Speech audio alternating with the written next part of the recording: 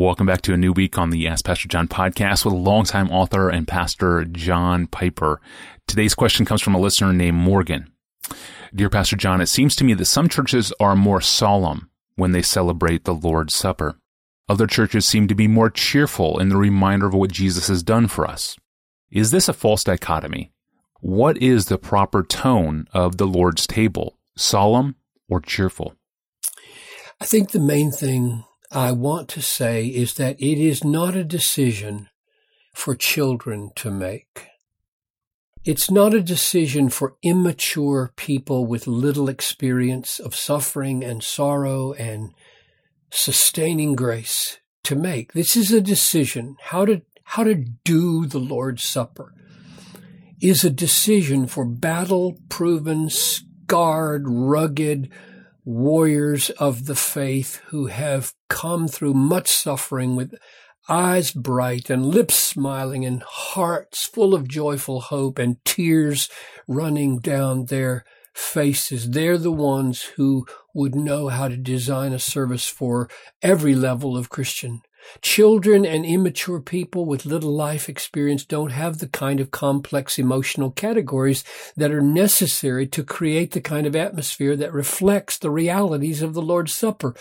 Children are either bouncing off the walls happy or they're moody or angry or sullen or crying. Children have never experienced a kind of sorrow in which they wept for 2 hours while rejoicing from the bottom of their heart, like I did when my mother died 43 years ago.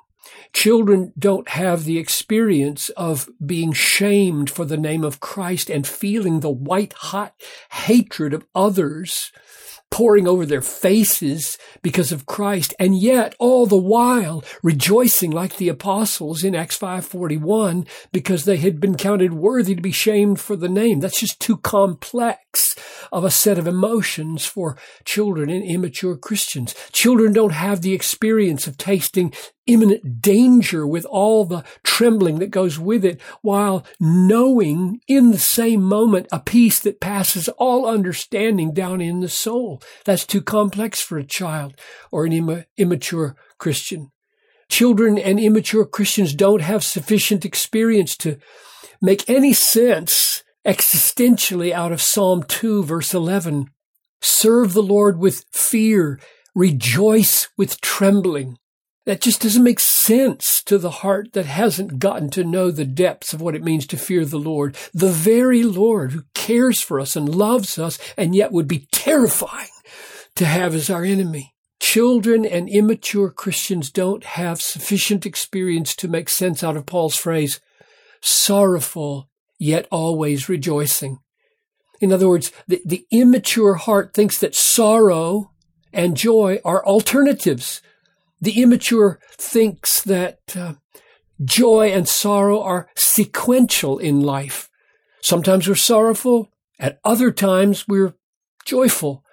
But they don't have categories for simultaneous sorrow and joy. Only the battle-scarred, broken-hearted, contrite, seasoned followers of Jesus know deep down in the fiber of their being that in this life they will never only rejoice and never only sorrow.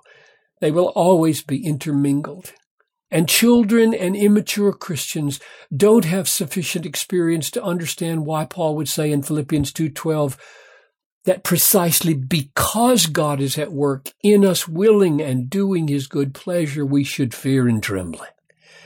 Do our obedience with fear and trembling. Wouldn't the presence of God working in us take away fear and trembling?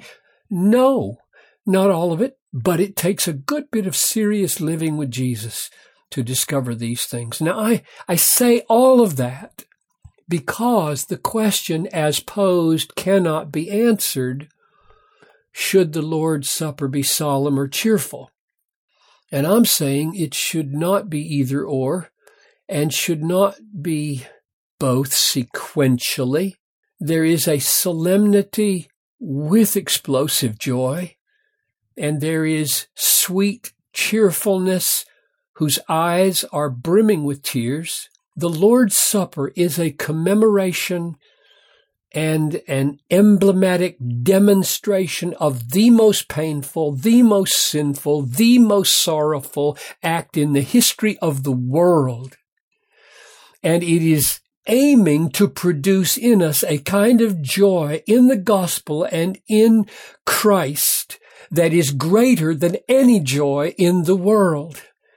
But that joy is not chipper, it's not glib, it's not superficial, it's not silly, it's not bouncy.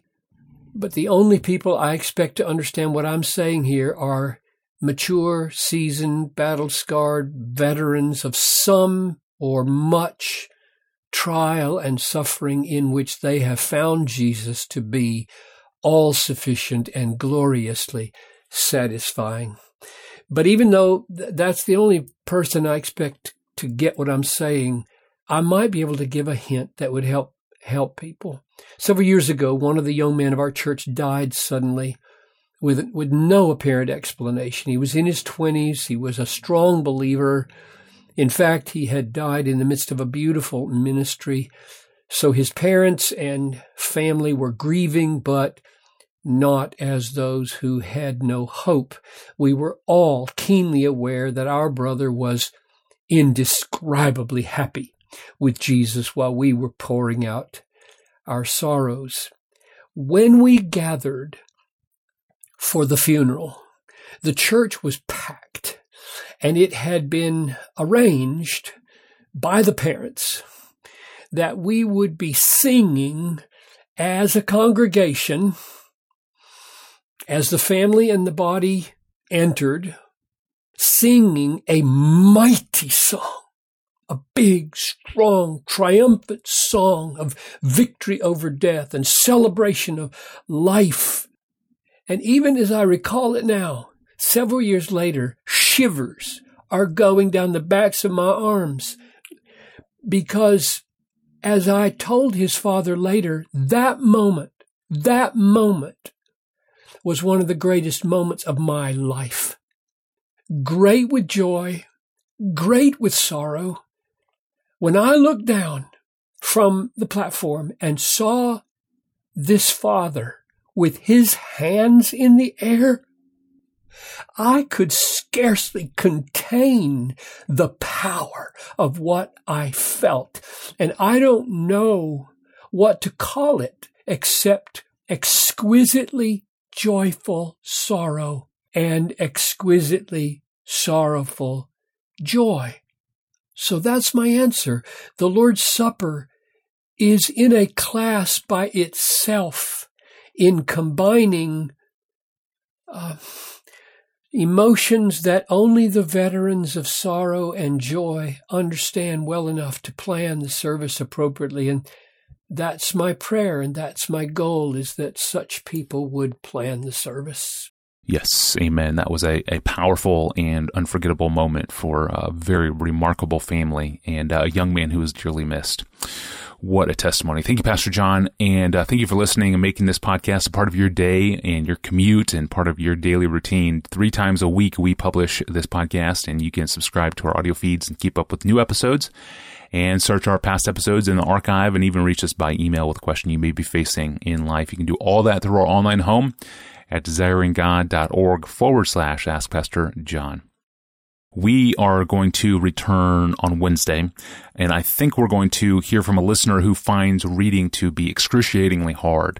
And this is due to a learning disability that he is faced with.